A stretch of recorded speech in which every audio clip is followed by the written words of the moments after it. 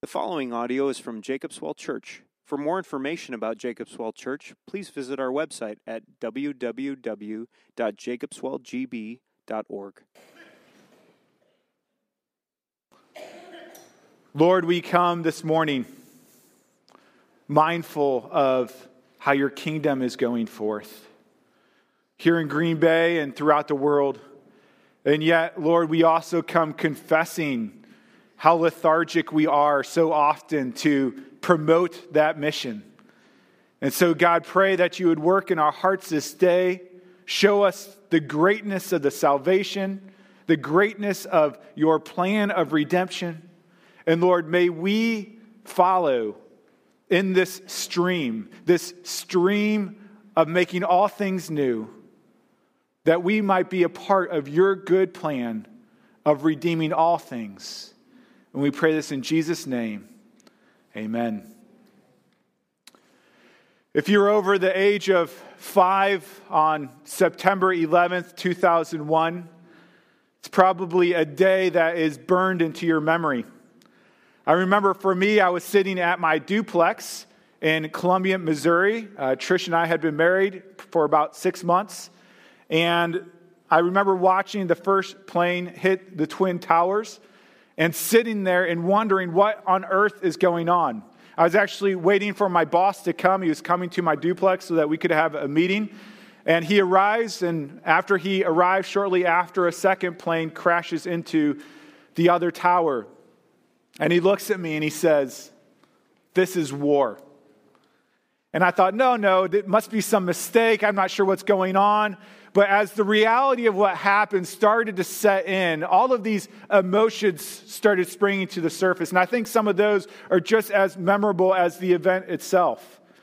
I remember feeling great sadness because of all the lives that were lost. I remember feeling anger at those who would do such evil atrocities. Well, as the week went by, I gathered with a group of other Christians, and we started talking and thinking about what in the world was happening. And the preacher got up and he shared some great truths to comfort us. And then we circled up in this large group to pray. And we started praying, and people started praying for very appropriate things. They started praying for God to comfort those who had lost loved ones. They were praying that God would find out for us who did this atrocity, that justice would be brought. And then there was a girl who prayed a prayer, and I wasn't quite sure how I felt about it.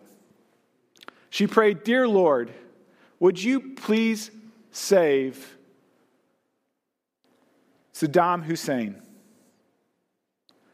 And I thought to myself, I'm not sure I like that prayer. Maybe you don't like that prayer. And throughout that week, her prayer continued to gnaw at me, and I continued to realize that I had put God in this box. That Saddam Hussein certainly could not have been a part of God's plan of salvation, that he would certainly not bring it to a man such as that. He was enemy number one of the United States. He was in the wrong part of the world. He was a part of the wrong religion. So why would this girl pray for Saddam Hussein to be saved? In today's passage, God is going to disassemble the box that Peter has put him in with a very similar circumstance. If you would please open up to Acts chapter 10. It's page 918 in the Red Bible, which we now have in the seats in front of you. So if you don't have one, please feel free to grab one. It's also page 1193 in the Children's Bible. Now, I know that we started on a very serious topic, and you may look at the title and it may be a little bit distracting and maybe even a bit appetizing to you. I promise we'll get to why I titled the sermon Bacon Potluck. But if you could focus until that time, I would appreciate that. What I want to look at here from Acts chapter 10 is really 4 facets of salvation that God is showing us through this story of Peter and Cornelius. And my prayer is that as we look through these 4 facets of salvation, that God would stretch our understanding of his greatness and the grandeur of the global salvation that he is bringing to this world. And so I want to look at these 4 facets of salvation. I want to look at the necessity of salvation. I want to look at the inclusivity of salvation. I want to look at the exclusivity of salvation. And I want to look at the productivity of salvation. So let's start with the necessity of salvation. Look with me, Acts 10, verse 1 through verse 8. At Caesarea, there was a man named Cornelius, a centurion of what was known as the Italian cohort, a devout man who feared God with all his household, gave alms generously to the people, and prayed continually to God. About the 9th hour of the day, he saw clearly in a vision an angel of God come in and say to him, Cornelius. And he stared at him in terror and said, What is it, Lord? And he said to him, Your prayers and your alms have ascended as a memorial before God. And now send men to Joppa and bring one Simon who is called Peter. He's lodging with one Simon, a tanner, whose house is by the sea. When the angel who spoke to him had departed, he called to his servants and a devout soldier from among those who attended him. And having related everything to them, he sent them to Joppa. In this passage, we are introduced to a man named Cornelius, and we are given a fairly vivid image, a vivid portrait of who this man Cornelius is. The first thing we learn about Cornelius is that Cornelius was from Caesarea. Caesarea, you can see on the map up here, is way up north here, and Caesarea was at one time a small port city, but the Roman government had come into it and had made it a modern city and a powerful city. It was a city that had many luxuries attached to it. For example, it had an amphitheater where they watched horse races. It also had a palace that was built out on a peninsula. It had raised aqueducts for running water. And so Caesarea was a very luxurious place to live. And Cornelius was able to enjoy the benefits of living in this city. The second thing we learn about Cornelius is that Cornelius is a centurion. A centurion is a military phrase to describe someone that is in charge of a unit of 100 men. And so Cornelius was very powerful and very influential. Cornelius also would have been very well paid. It's been told to us that these centurions sometimes earned as much as 5 times as much as what a normal soldier would make. And so he was very rich. The third thing we read about Cornelius in verse 2 is that Cornelius was a devoutly religious and God-fearing man. Not only this, but we read that his whole household followed his lead on this. We read of how Cornelius gave generously to people, how he gave to the poor and the needy, how he prayed continually to God, which means Cornelius did not just talk the talk, but Cornelius walked the walk. Cornelius' devotion to God is further confirmed down in verse 22 when it says that Cornelius, a centurion, an upright and God-fearing man who is well spoken of by the whole Jewish nation. So in summary, what we learn about this man Cornelius is that Cornelius was living a good life. Cornelius was living a life of luxury in modern Caesarea with plenty of money to burn. Cornelius was living a life of power, being the commander of 100 men and holding the title of centurion. Cornelius even lived a devoted life. He was a God-fearer that gave to the poor and prayed to God regularly. When we consider who this man Cornelius is, we may be tempted to think that this man Cornelius has it all figured out. But as we read on, we see that this is not the case. If we peek into the next chapter, if we go to chapter 11, verse 13, Peter is retelling the story of his encounter with Cornelius to the Jews in Jerusalem. And we read this, verse 13 of chapter 11. And he, Cornelius, told us, Peter and his company, how he had seen the angel stand in his house and say, Send to Joppa and bring Simon, who is called Peter. He will declare to you a message by which you will be saved, you and all your household. You see, although Cornelius was a God-fearer, even though he was devoted in his faith and lived a life of prayer and generosity, even though Cornelius was a good man, even a great man, Cornelius was not a saved man. That's the whole reason Peter came, was to tell Cornelius how he might be saved. The reason why I wanted to paint this portrait of Cornelius is because I think this is a portrait of many people in the Green Bay area. There are many people that are devout in their religion, many people that fear God to a certain extent, many people that pray. There are many people that give to the poor. There are many people that seem to have it all together, but are unsaved people. You know, I think we so often forget that everybody needs Jesus. Right now, I'm walking through four little studies that share the basics of the faith with a friend. And my friend would describe himself as an agnostic, which means he believed there's a God, but we can't really know him. And as we're talking through these 4 studies and the 4 fundamentals of our faith, we talk about sin and what it looks like. And as we're talking about our lives, one thing that is very apparent to me is this man is a very good man. I mean, the way that he loves his wife, the way that he cares for his wife, the way that he is devoted to his wife, the way that he cherishes his children, the way that he loves his parents. I mean, it is a life that puts much of my own desires to shame.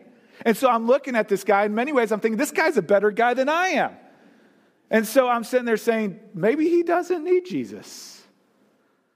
But this passage is a reminder to us. You know, you may have Corneliuses in your life. You may have a father or a coworker or a neighbor that you look at and you say, how could I share Jesus with them? They're better than I am. You ever have that thought? But what this is a reminder of is that noble people, honorable people, good people still need Jesus. They still need the good news of salvation.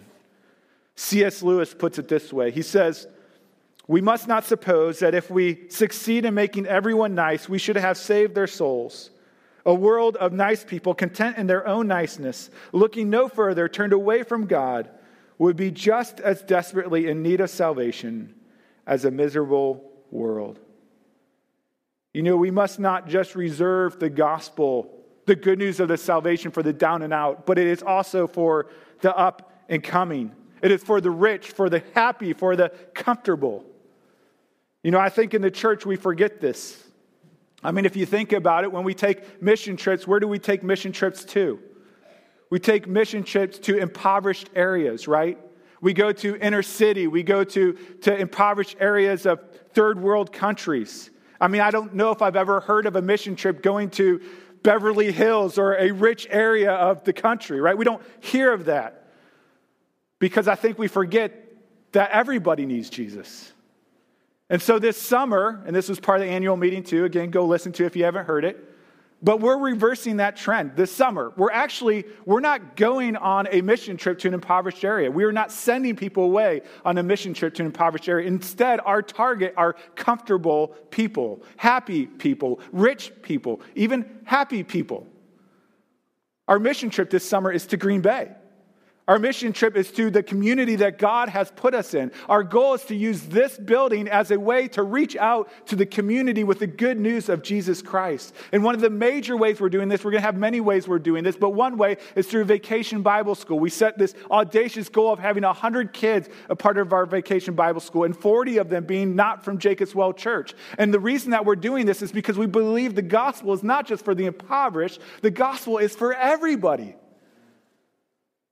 And so Cornelius is this great reminder to us that of no matter how good a person looks, or how happy they look, or how set their life looks, they still need to hear the good news of salvation.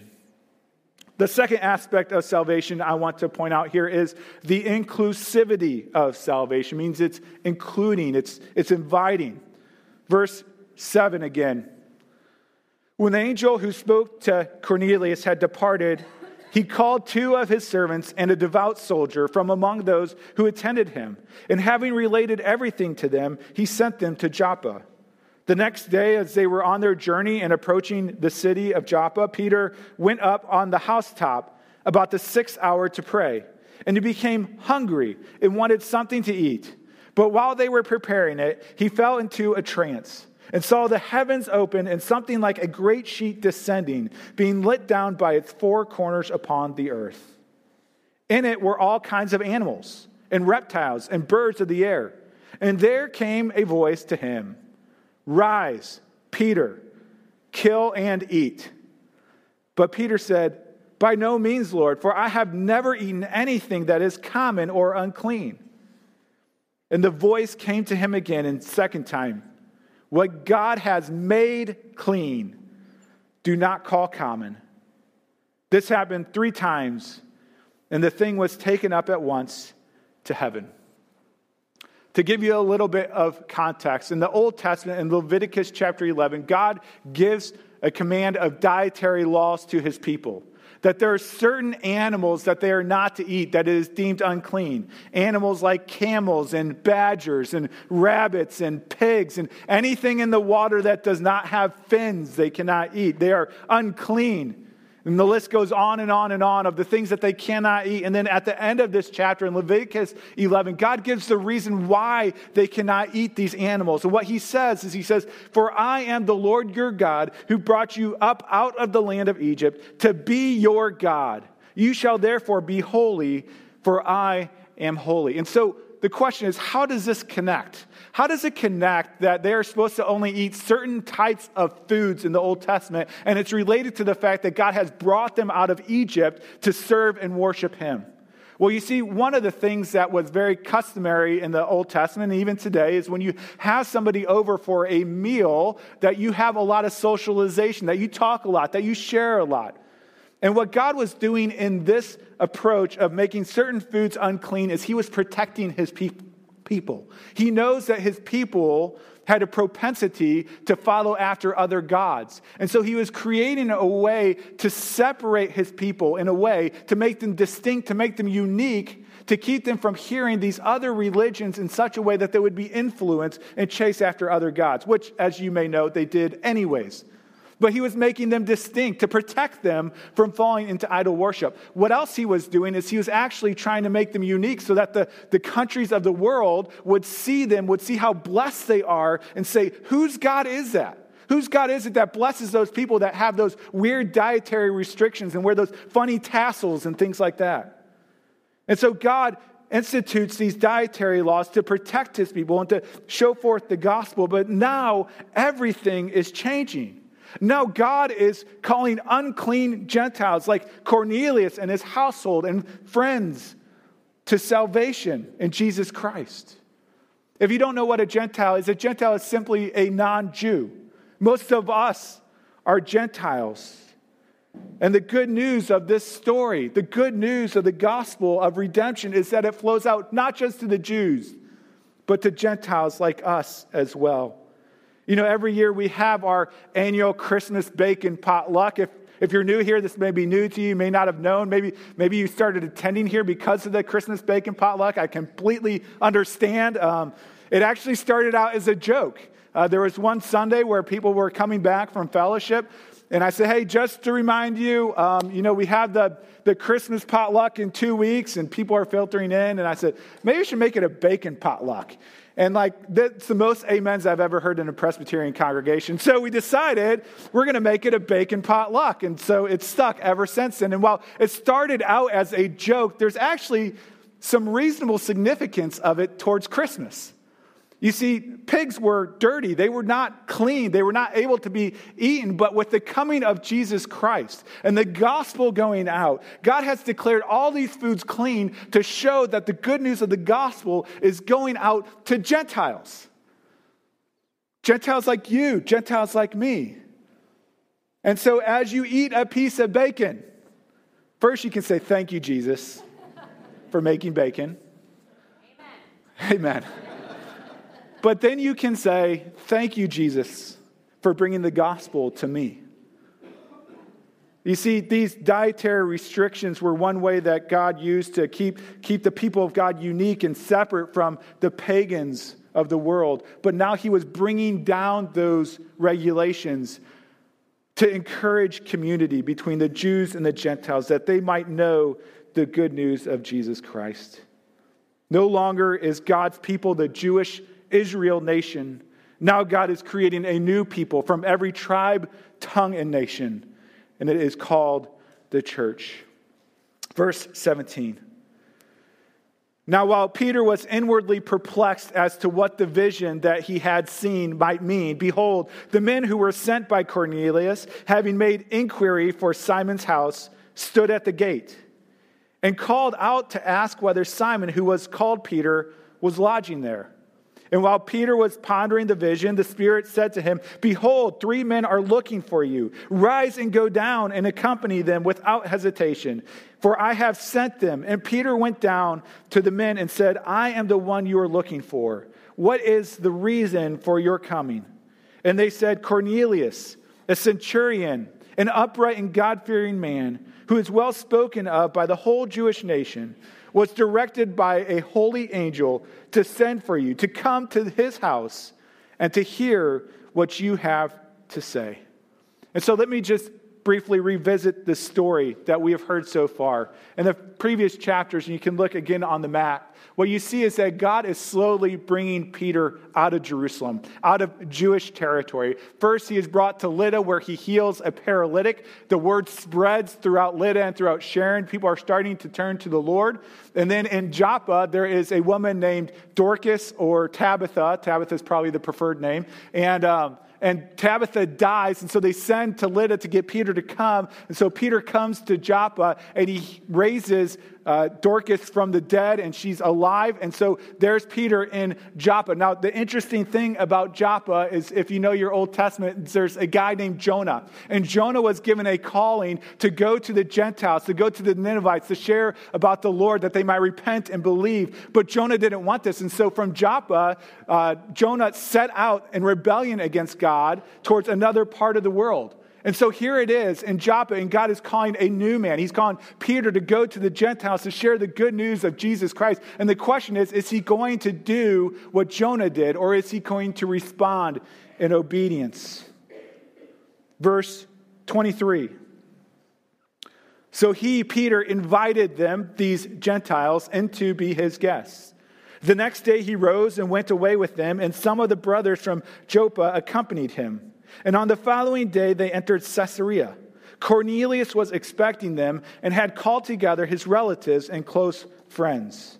When Peter entered, Cornelius met him and fell down at his feet and worshipped him.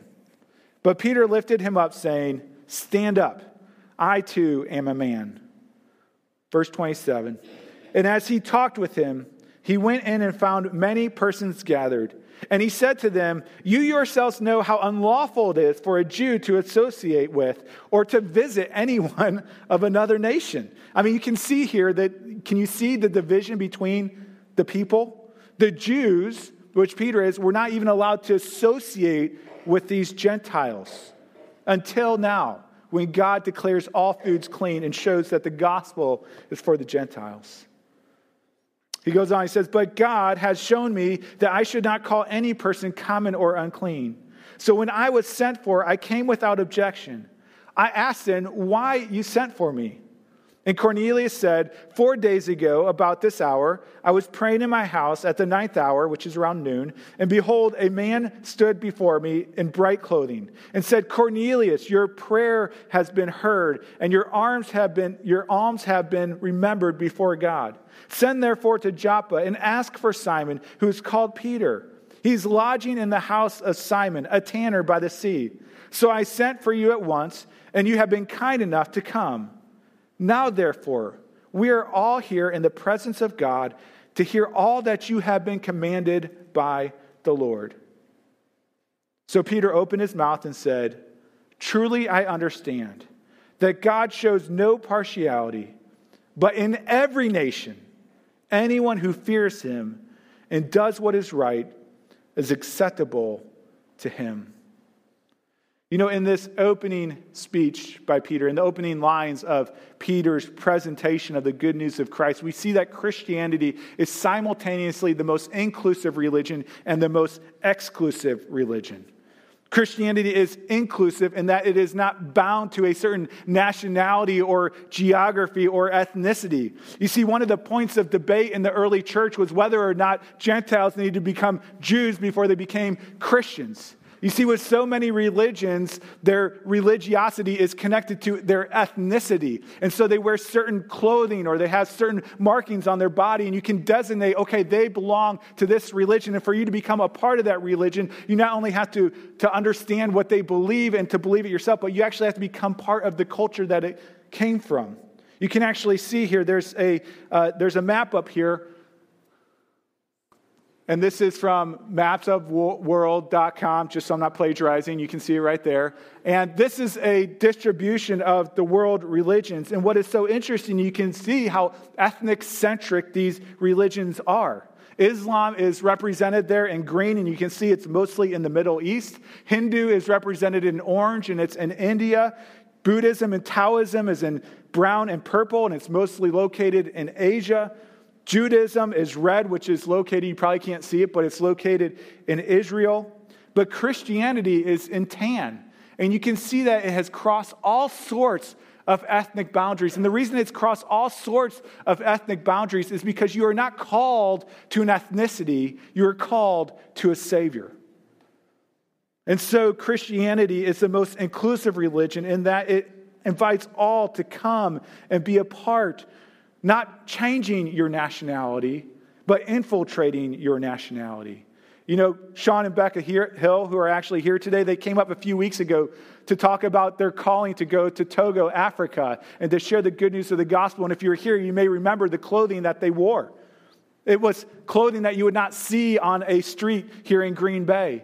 But it was clothing that was representative of those that live in Togo. You see, God does not call us to go in and change culture. He goes in to call us to share the good news of Christ, that culture might be transformed. Not changed completely, but transformed with the good news of the gospel. And so, friends, we should celebrate our ethnicity. If you are American or whatever ethnicity you are, we should celebrate it, but not at the exclusion of the rest of the world. You see, God is not just for America. God is for every tribe, tongue, and nation. And so we should care about Mexicans and celebrate the redeeming parts of Mexican culture. We should celebrate Russia and the redeeming parts of the Russian culture. We should celebrate Iran and the redeeming parts of the Iranian culture, because God loves every tribe, every tongue, and every nation. And his desire is that they would come onto him. Jesus is not a tribal deity. Jesus is Lord over all, and he loves and cares and pursues every tribe, every tongue, and every nation. And so you can see in some ways Christianity is the most inclusive religion, but it is also the most exclusive religion. Verse 34. So Peter opened his mouth and said, "Truly I understand that God shows no partiality, but in every nation, anyone who fears him and does what is right is acceptable to him." And so it's inclusive because it welcomes people from every nation, but it's exclusive because it is only for those who fear him and does what is right. That those who fear him and do what is right are acceptable to him. Now, what does it mean to fear him and to do right? Is this saying that any person from any religion, as long as they fear God and they're a moralistic person and they do right things, that they're going to be accepted by God, that they're going to be saved? Well, certainly not, because this is who Cornelius was, right? Cornelius was a man who feared God. He did what was right. He gave to the poor. He prayed, and yet he was not a saved man. And so what does it mean for a man like Cornelius, or for you or for me, to fear God and to do what is right? Well, Peter answers that as we read on. Verse 36 it says, "As for the word that he sent to Israel, preaching good news of peace through Jesus Christ, he is Lord of all," not just Jews, Gentiles. "You yourselves know what happened through all Judea, beginning from Galilee after the baptism that John proclaimed, how God anointed Jesus of Nazareth with the Holy Spirit and with power. He went about doing good and healing all who were oppressed by the devil, for God was with him." Verse 39. "And we are witnesses of all that he did, both in the country of the Jews and in Jerusalem." And then Peter cuts to the chase. He says, "They put him to death by hanging him on a tree. But God raised him on the third day and made him to appear, not to all the people, but to us who had been chosen by God as witnesses, who ate and drank with him after he rose from the dead. And he commanded us to preach to the people and to testify that he is the one appointed by God to be judge of the living and the dead. To him all the prophets bear witness that everyone who believes in him receives forgiveness of sins through his name. Again, verse 35 says that those who are acceptable to God, those who have peace with God, are those who fear him and does what is right. And so what does it mean to fear God and to do what is right? Well, looking at this passage, we first see what it means to fear him. Look at verse 42. It says, and he, Jesus, commanded us to preach to the people and to testify that he is the one appointed by God to be judge of the living and the dead. You know, we talk frequently about the love of Jesus, the kindness of Jesus, the mercy of Jesus, which is good and appropriate, and we should, but we so often lose sight of the judgment of Jesus. For Jesus was appointed by the Father to judge the living and the dead. 2 Corinthians 5:10 puts it this way. It says, for we must all appear before the judgment seat of Christ. Now notice, it does not say if you believe this is true. It's saying this is going to happen, whether you believe it or not. All of us will appear before the judgment seat of Christ, so that each one may receive what is due for what he has done in the body, whether good or evil. Therefore, knowing the fear of the Lord, do you see the connection there? I just need to point this out really quick. It says we're going to stand before the judgment seat of Christ, and therefore we fear the Lord, right? Because who we are is going to be laid bare before the one who's judging us, and that's what he says here. He says, therefore, knowing the fear of the Lord, we persuade others. But what we are is known to God, and I hope it is known also to your conscience. Friends, these are terrifying words. You may be fooling your friends with who you are. You may be fooling your family with who you are. You may even be fooling yourself with who you are. But you cannot fool God. You will be laid bare before God when you sit before his judgment throne. Romans 2:16 says that God will judge the secrets of men in Jesus Christ. What a terrifying thought, isn't it? Yeah, I mean, if we brought out your secrets up here and had you start spilling it and you couldn't control it and you were telling the truth, how terrifying would that be? And yet it is before the creator of the universe, the judge of all things. And so if this is true, which God tells us it is, that you will stand before God, that your sins will be laid bare, that your secrets will be open to him and knowing of him, and he will judge you according to that, it must cause us to fear the Lord. But it continues, not only do we fear the Lord, we must do what is right. And what is it to do what is right? Is it simply to give alms and to pray? No, it can't just be that, because that's what Cornelius did.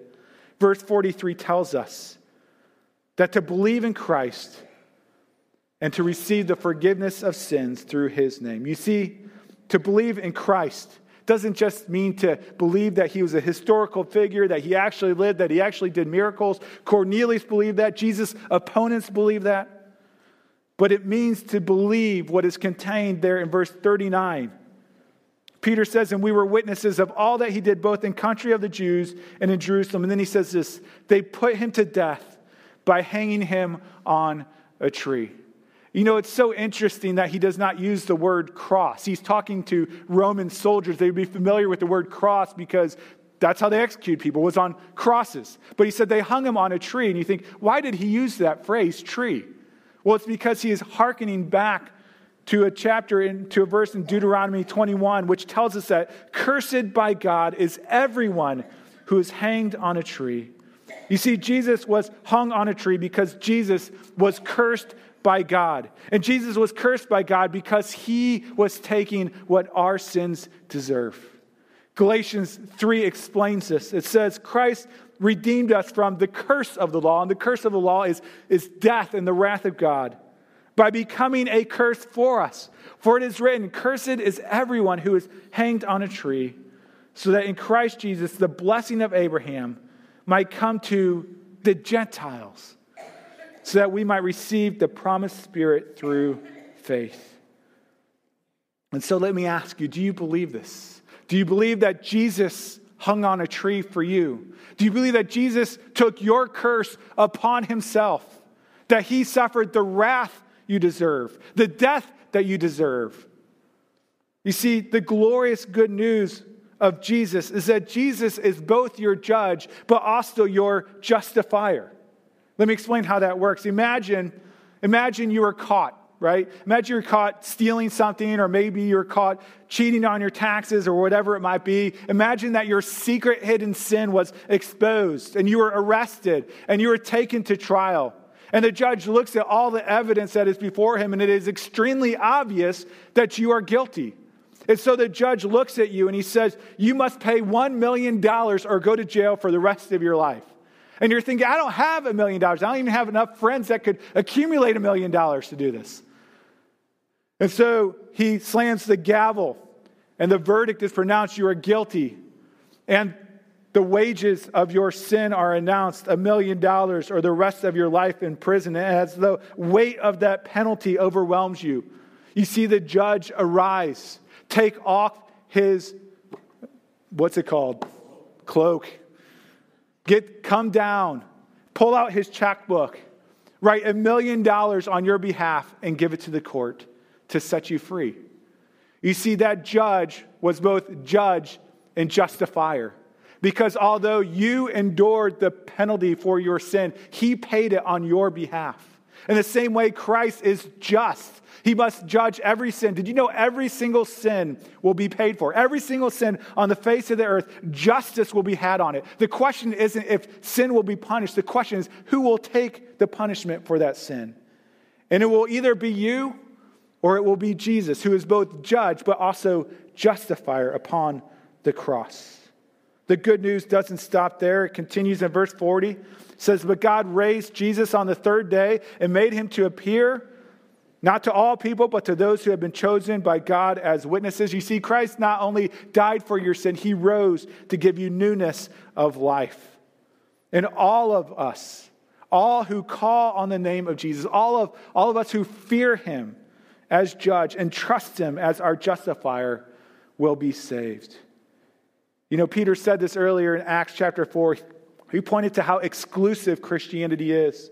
He said, there is salvation in no one else, for there is no other name under heaven given among men by which we must be saved. Yes, Christianity is the most inclusive religion in that it welcomes all sorts of ethnicities, every ethnicity, but it's also the most exclusive because it only belongs to those who fear Christ and trust in him as their justifier. The final point, I'm going to go quickly through it because we're running out of time, is the productivity of salvation. This is why I stick to 3-point sermons, because I run out of time. Okay. Verse 44. While Peter was still saying these things, no altar call needed, the Holy Spirit fell on all who heard the word. And the believers from among the circumcised who had come with Peter were amazed because the gift of the Holy Spirit was poured out even on the Gentiles. For they were hearing them speaking in tongues and extolling God. Then Peter declared, can anyone withhold water for baptizing these people who have received the Holy Spirit just as we have?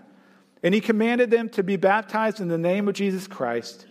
Then they asked him to remain for some days. Okay, let me give you just a brief overview of this point.